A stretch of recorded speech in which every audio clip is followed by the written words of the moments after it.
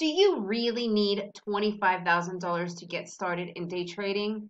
Or is that just the ploy they have to tell you? Hey, I'm Marina, the trader chick, and today I'm going to give you the heads up on a misconception that you got to get over. This is Confessions of a Trader Chick. Are you ready to learn the real truth?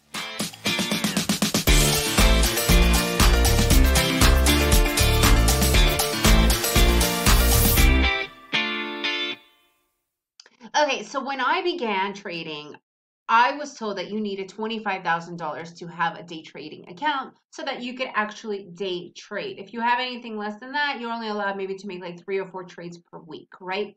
So that is a truth to some extent because that is what the market, the brokers want if you are trading stocks and equities.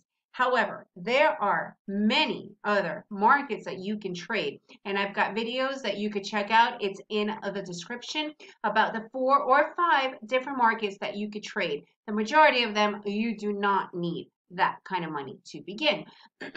On the contrary, for instance, I trade emini futures. You could get started with less than $1,000. Okay, so you can start with less than $1,000 in your account. Now, this is something that is really, really important. And this is something that the brokers love to tell you in pretty words. And it is a lie and it is a danger and a hazard. Margins. Or that you have the power to trade with a certain amount of money. So let's pretend you have the $25,000.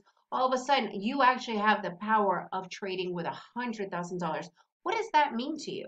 A lot of people, they hear, oh, I have all that lending power. I could use all that money. Cool. All right. So let's say that you end up buying a stock and you use that $100,000 because you think it's going to go up or down depending if you're longing or shorting it. That's up to you. All right, but what if it doesn't? What if you lose? So now you have technically, physically $25,000, but you have the power to trade with $100,000. Now you lose all that money. What happens? What happens? All of a sudden, you're out $100,000, right?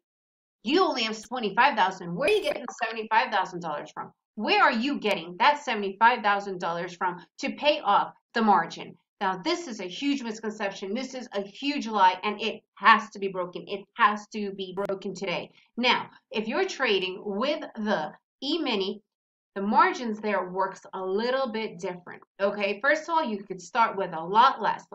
Now, you only have, let's say, $1,000 in your account to trade because you could do that. You could start with that. The margin there is you cannot, once you lose that $1,000, there is no lending power. That's it. And it's told that the futures is more risky because of that. On the contrary, I personally believe stocks are more risky because of that lending power. Because when you have $25,000 in the bank, the brokers are taking advantage of you because of that. And they're giving you this extra money, this margin money to trade with. It's like going to the casino, getting your chips, and all of a sudden you're out of chips and you're borrowing money from the casino. And you know what happens when you lose? They come after you. That's what the brokers do. That is that lending power, that beauty power of having that $100,000 to work with. No, it's not real. So you could start with a lot less money looking at the different types of markets, but also make sure that you are understanding their margin rules. In futures, the margin is the money that you have in the bank. In equities, the margin is pure lending. So, do you really want to be in debt? Do you really want to be in debt? Think twice because that is a misconception. I'm Marina, the trader chick. If you need help, I'm here to help you. I'm here to give you the reality of what it is. I am here to make you see that you do not have to go into debt. You do not have to have a whole lot of money to start.